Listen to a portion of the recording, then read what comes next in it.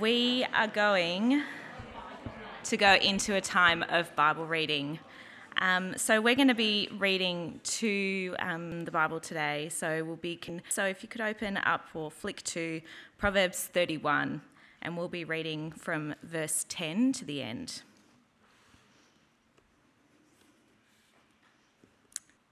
Verse 10. A wife of noble character, who can find? She is more than rubies.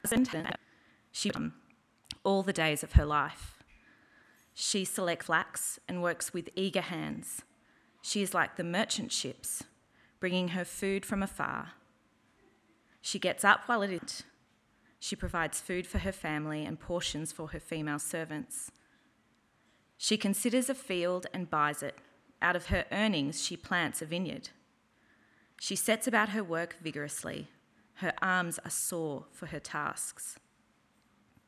She sees that her trading is profitable, and her lamp does not go out at night. In her hand, she holds the distaff and grabs the spindle with her fingers. She opens her arms to the poor and extends her hands to the needy. When it snows, she has no fear for her household, for all of them are clothed in scarlet. She makes coverings for her bed. She is clothed in fine linen and purple. Her husband is respected at the city gate, where he takes his seat among the elders of the land. She makes linen garments and sells them, and supplies the merchants with sashes. She is clothed with strength and dignity. She can laugh at the days to come. She speaks with wisdom, and faithful instruction is on her tongue. She watches over the affairs of her household and does not eat the bread of idleness. Her children arise and call her blessed, her husband also, and he praises her. Many women do noble things, you surpass them all. Charm is deceptive and beauty is fleeting, but a woman who fears the Lord is. Honour her for all that her hands have done, and let her works bring her praise at the city gate. We're now going to turn to Ephesians 2, and we're going to be reading from verses 1 to 10.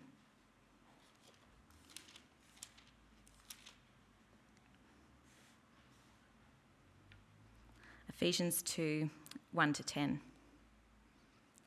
As you were dead in your transgressions and sins, in which you used to live when you followed the ways of the world, and the ruler of the kingdom of air, the Spirit who is now at work in those who are disobedient.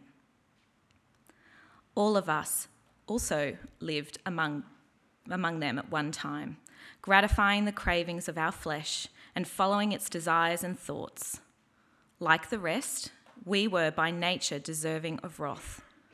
But because of his great love for us, God, who is rich in mercy, made us alive with Christ, even when we were dead in transgressions. It is by grace you have been saved. And God raised us up with Christ and seated us with him in the heavenly realms in Christ Jesus, in order that in the coming ages he might show the incomparable riches of his grace, expressed in his kindness to us in Christ Jesus. For it is by grace you have been saved, through faith. And this is not from yourselves, it is the gift of God, not by works, so that no one can boast. For we are God's handiwork, created in Christ Jesus to do good works, which God prepared in advance for us to do.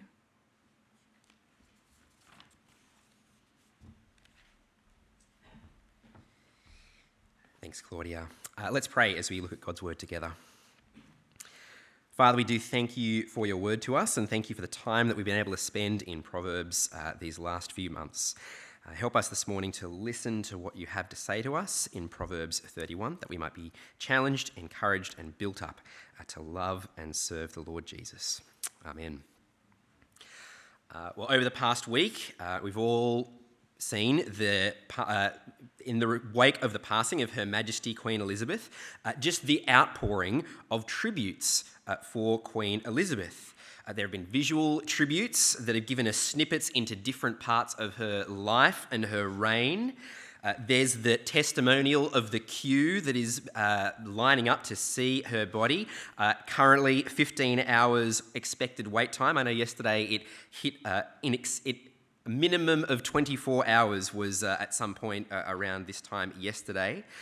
But of course, there's also words. The BBC recorded some of the words that numerous leaders from around the world have offered in condolence and praise of Queen Elizabeth. But some of the warmest words I've read were from former US President Barack Obama. He wrote in a statement about the Queen, she listened deeply, thought strategically, and was responsible for considerable diplomatic achievements, and yet she wore her lofty titles with a light touch, as willing to act in a comic sketch for the London Olympics as she was to record steadying messages for the people of the UK during the COVID-19 lockdowns.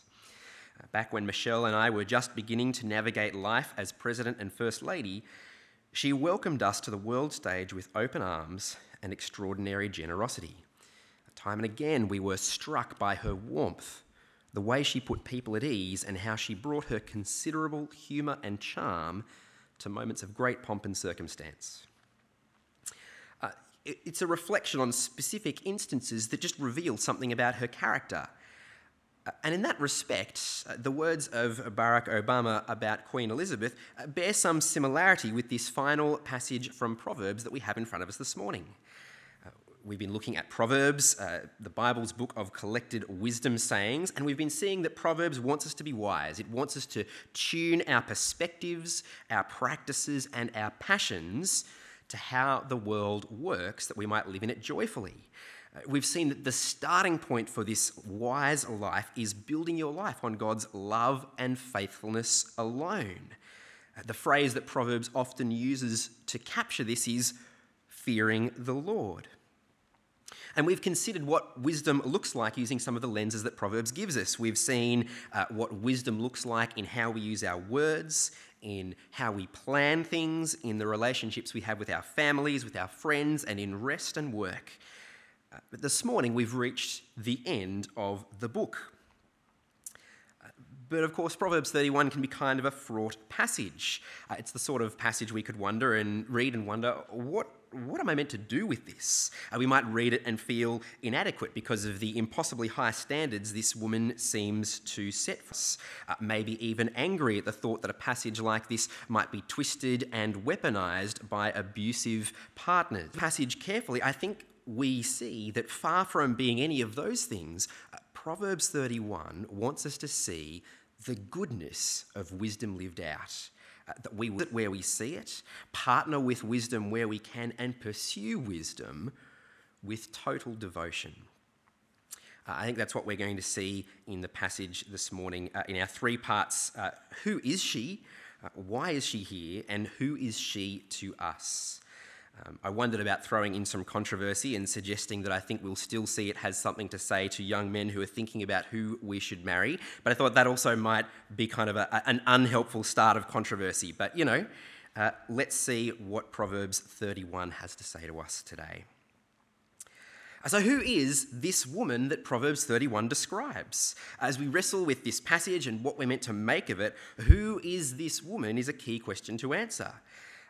One option here at the end of the book is that, well, is it just Lady Wisdom again, the jewel in the crown of the wisdom that Proverbs has drawn our attention to, this personification of wisdom that we met back in the opening chapters? I mean, it's certainly possible. There's a lot that links the woman of Proverbs 31 with the personification of wisdom that we saw at the start of the book. For example, on the screen we'll see back at the start of the book, Lady Wisdom calls out, "Let all who are simple come to my house." To those who have no sense, she says, "Come, eat my food, drink the wine I have mixed, leave your simple ways, and you will live. Walk in the way of insight." That was Lady Wisdom, personified wisdom that we met back at the start of the book. She calls out for people to follow her, and there are links with her and the woman that we just heard read about in Proverbs 31. So, for example, both wisdom and the woman of Proverbs 31, they're described as being more precious than jewels. At the start, chapter 3:15, wisdom is more precious than rubies. Nothing you desire can compare with her. Or 8:11, again, wisdom is more precious than rubies. Nothing you desire can compare with her. And in chapter 31, this wife of noble character, who can find? She is worth far more than rubies. There's a link there. Similarly, wisdom provides security, and this woman in Proverbs 31 has security. Chapter 1, verse 33, whoever listens to me, says wisdom, will live in safety and be at ease without fear of harm. Then we see in this woman in chapter 31, when it snows, she has no fear for her household, for all of them are clothed in scarlet. She's clothed in strength and dignity. She can laugh at the days to come. She is safe. She is living with ease without fear of harm. There's a link there between the two. Wisdom at the start offers riches and honour, and the lady in Proverbs 31 seems to have it. So at the start, wisdom, long life, is in her right hand. In her left hand are riches and honour. Here in chapter 31, the woman considers a field and buys it. Out of her earnings she plants a vineyard. Her husband is respected at the city gates, where he takes his seat among the elders of the land. Riches and honour. There's another link there. Or again, Lady Wisdom and the woman of Proverbs 31 both speak wise words. Lady Wisdom says, listen, for I have trustworthy things to say. I open my lips to speak what is right. And the woman of Proverbs 31, it says she speaks with wisdom and faithful instruction is on her tongue. And finally, wisdom is seen as being a fear of the Lord.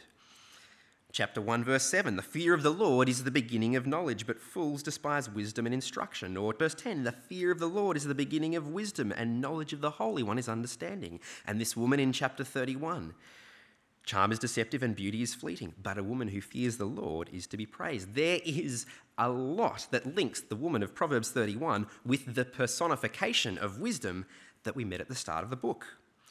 Proverbs wants us to see the links between these two, between this woman in 31 and the personification of wisdom at the start of the book. But at the same time, there are differences as well. While wisdom was personified at the start of the book, now we seem to really be considering more of a person. Previously, it was kind of developed the feminine gender of the words. Now, she's actually referred to as a woman, as a person in a way that is different to the start. She's also more concrete. She has a husband, she has children, she interacts with the world, and the descriptions have moved from the more abstract to the concrete. So back at the start, in the opening chapters, for example, counsel and judgment are mine. I have insight, I have power, says wisdom. It's more conceptual. Whereas the woman of Proverbs 31, she considers a field and buys it. Out of her earnings, she plants a vineyard. She sets about her work vigorously. Her arms are strong for the task. It's gone from the more abstract to the more concrete. But you can develop that a little bit further. When you look at the things that the woman of Proverbs 31 does, they're concrete expressions of a lot of the wisdom sayings we've been looking at throughout the whole book of Proverbs. Just thinking about the topics that we've considered in our series over the last few weeks, consider the way that the woman in Proverbs 31 uses words. Chapter 31, verse 26, she speaks with wisdom and faithful instruction is on her tongue. We heard about the wise way to use words a few weeks ago, and she does just that.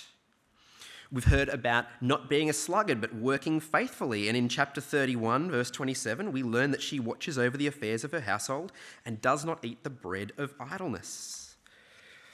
Or planning, we considered planning, and this woman in Proverbs 31, we learn that when it snows, she has no fear for her household, for they're all clothed in scarlet. She can laugh at the days to come, we heard. She has planned ahead for contingencies, and so she's not worried. And we see that as she goes about these tasks, she lives wisely, teaching wisdom, as we saw that family and friendships are to be centred on, speaking wise words, building each other up. To love and fear God. This is a picture in Proverbs 31 of this woman who is living and breathing wisdom. She embodies wisdom. And much like the tributes we've heard people give in honour of the Queen, it's a picture that just shows how good wisdom lived out is. The tributes to the Queen kind of show how good it is to have a monarch who is loved and has done her duty well.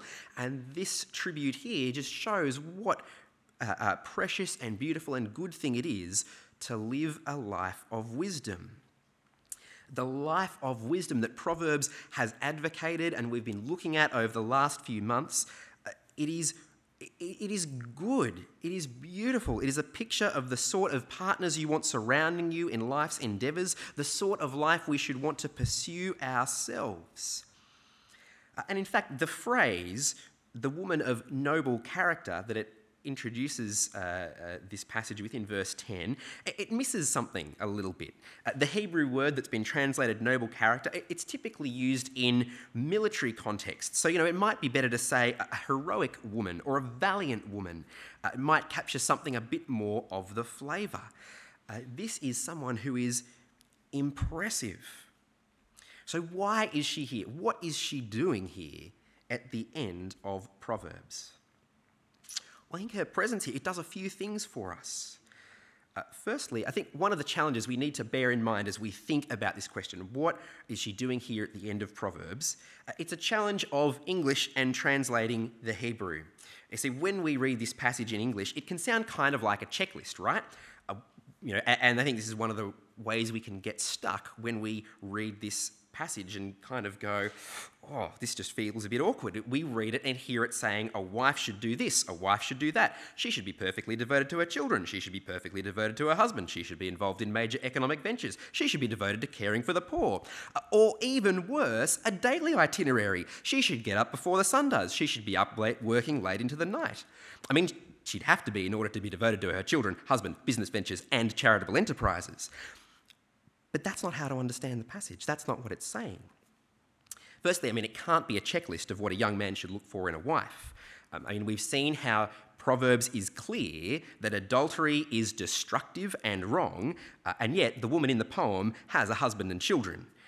It can't be a list of what to look for in a wife because she's already married, she already has children, and Proverbs has said, don't go there. It's not a checklist of what to look for. Nor can it be a daily itinerary, or else she'd be buying a field, hiring workers and planting a vineyard all on a snowy day. It's not a checklist and it's not a daily itinerary. I think one of the important things to know about this passage is that it's poetry. It's an acrostic poem. Each verse starts with the next letter of the Hebrew alphabet. The woman of Proverbs 31, it gives us an A to Z of wisdom lived out. It's not a checklist, it's not an itinerary, it's a song that reflects on the many and varied ways that this person lives out fear of the Lord. And I think that's what makes this picture actually encouraging and freeing as we look at this woman who just embodies wisdom. This wise life, the life that fears the Lord, that's taken hold of God's love and faithfulness and is seeking to reflect it outwards, it can be seen in all of life's endeavours. This is a slight tangent from the passage that we're looking at, but just to drive the point home further. In the Hebrew Bible, the book that comes right after Proverbs is the book of Ruth. And I think it's telling that Ruth herself is described as a woman of noble character, a valiant woman. And you can see clear parallels between the woman of Proverbs 31 and Ruth. Ruth fears the Lord. She's willing to leave her people and follow her mother-in-law back to Israel, placing herself in a position that's quite vulnerable in worldly terms. But she does it because she fears the Lord. She gets up early to work diligently in the fields to gather enough food for her and her widowed elderly mother-in-law, a vulnerable and powerless person. She's not someone who's conducting trade or property transaction. She's not going to get hold of scarlet for her children. In fact, the question of what children does she have is one of the big questions throughout the book of Ruth. But regardless of the differences, Ruth embodies wisdom in the situations we see her in, just like we see the woman of Proverbs 31 doing. There's similarities, but there's differences as well. Caring for the family at home, conducting trade, conducting property development, conducting international business, caring for the poor. all of these are examples of her living out fear of the Lord in the context she finds herself in. And the fact that it's a woman who's doing all these things is also significant. I think this woman shows us that wisdom is for all people and for all of life's endeavours. Her presence here, it cuts against any suggestion that wisdom is the province of men or for ruling men, or that a woman's place is in the home. In the wisdom that God gives his people, women have God's wisdom to contribute to all of life's endeavours. And that's one of the things we see here in Proverbs 31. Now, I don't think any of us are going to have our sensibilities challenged too much by such a claim.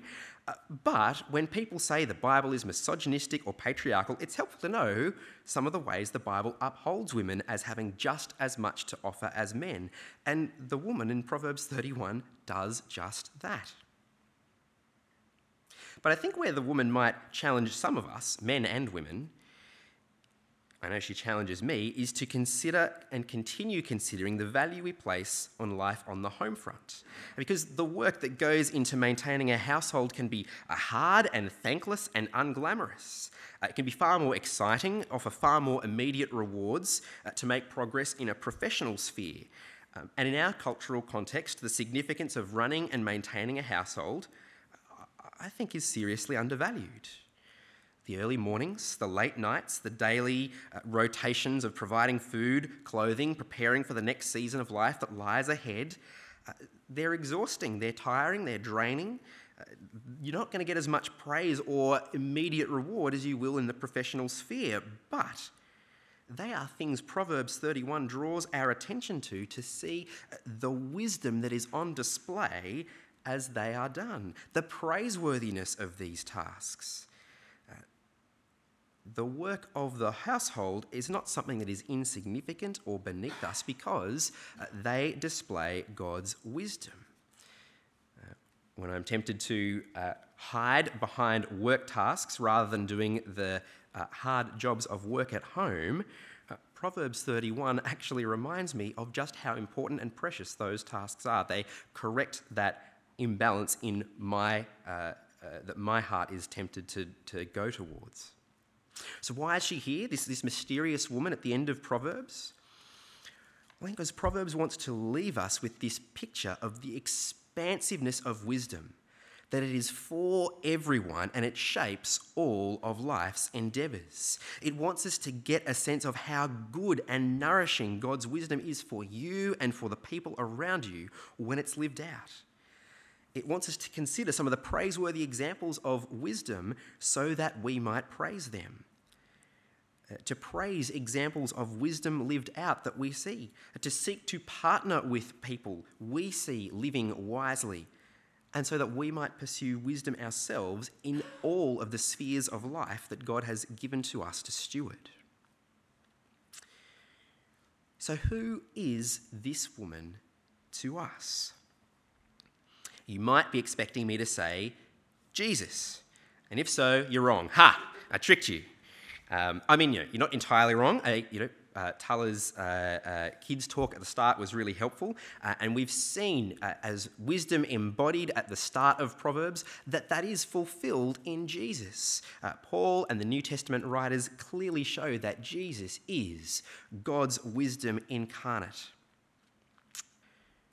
But given that these verses paint a picture of what the bride of the king should be like, what the king should be looking for, someone who fears the Lord, which as we've seen earlier in earlier talks, means someone who has responded to God's graciousness and lives in response to what God has done, I suspect the stronger New Testament connection for this passage is that it's a picture of us who are brides of Christ. It is what we should look like as we live as his people. And that's not a reason to despair because, we just can't live up to that standard. Firstly, because even though sin will continue to permeate even our good works, the New Testament's clear that even with our sins washed away and our works being insufficient to merit God's favour, God has given us Christ's righteousness. 1 Corinthians 1:30. It is because of God that you are in Christ Jesus, who has become for us wisdom from God, that is our righteousness, holiness, and redemption. We have been robed in Christ's good works. Even if you look at your life and see works that are tainted with selfishness, know that we stand before God not because of what we have done, but because of what Christ has done and given to us. But we have still been saved to do good works that God has prepared for us. And we heard that in our second reading. Consider the grace of God that Paul explains and the impact that it's to have on us that we heard read before from Ephesians chapter 2, verse 1. As for you, you were dead in your transgressions and sins, in which you used to live when you followed the ways of this world and the ruler of the kingdom of the air, the spirit who's now at work in those who are disobedient. All of us also lived among them at one time, gratifying the cravings of our flesh and following its desires and thoughts. Like the rest, we were by nature deserving of wrath. But because of his great love for us, God, who is rich in mercy, made us alive with Christ, even when we were dead in our transgressions. It is by grace you have been saved. And God raised us up with Christ, seated us with him in the heavenly realms in Christ Jesus, in order that in the coming ages he might show the incomparable riches of his grace expressed in his kindness to us in Jesus Christ. It is by grace you've been saved through faith. And this is not from yourselves, it's from God, not by works, so that no one can boast. For we are God's handiwork, created in Christ Jesus to do good works, which God prepared in advance for us to do. God made us alive in Christ, graciously, through his mercy. We did not deserve it. We've done nothing to deserve it, but we have been made new. And we've been made new in Christ to do good, to do the good things that God has prepared for us to do. And I think that's kind of the inverse of the Proverbs 31 passage. 31, we have this expansive picture of this woman who, at the end, the Lord, all that she does is shaped by understanding of what God has done for her and her reflecting that out. Whereas in Ephesians 2, we get to see in more depth all that God has done for us. And we finish with a pointer of going, yes, and we've been made for the good works. So the woman of Proverbs 31, it is someone for us to look to and to see what is praiseworthy, to see just how expansive are the good works that God has saved for us to do as we seek to live wisely with love and faithfulness. It's done wherever God has placed us, in all the contexts that he's given us. It's not just for a Sunday. It's not just for Bible study. It is for our homes. It is for our commutes. It's for our workplaces. It's for everywhere. It elevates the tasks that we might either see as meaningless or pointless to being genuinely significant ways to live out a fear of the Lord. You know, as you pull yourself out of bed in the morning to settle a crying child, as you do the shopping despite being tired, as you work in the office grinding away at tasks that actually might be kind of frustrating and not what you love to do, they are all opportunities to display the wise life that we have in Christ in the way that we go about them. The woman of Proverbs 31 gives us a vision of what the wise life looks like in total. And it's breathtaking. It's the sort of life that Peter has in mind when he writes to the church, live such good lives among the pagans that though they accuse you of doing wrong, they may see your good deeds and glorify God on the day he visits us. The valiant woman of Proverbs 31, it sets before us this picture of wisdom embodied.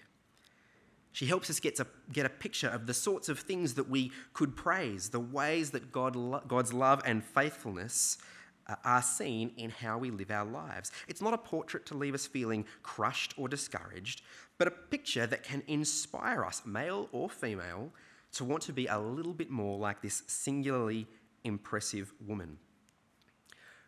And actually, given the importance that Proverbs places on finding wise partners to walk through life with, she does actually give us a sketch of the sort of people that, given the choice, we should seek to be partners with. Whether it's people that you are seeking to build deep friendships with, or perhaps even what you look for in a prospective marriage partner, or what you encourage young men or women to seek in a marriage partner. It's not a checklist, but a picture of someone who seeks to reflect the love and faithfulness that God has shown us in Jesus in every part of their lives.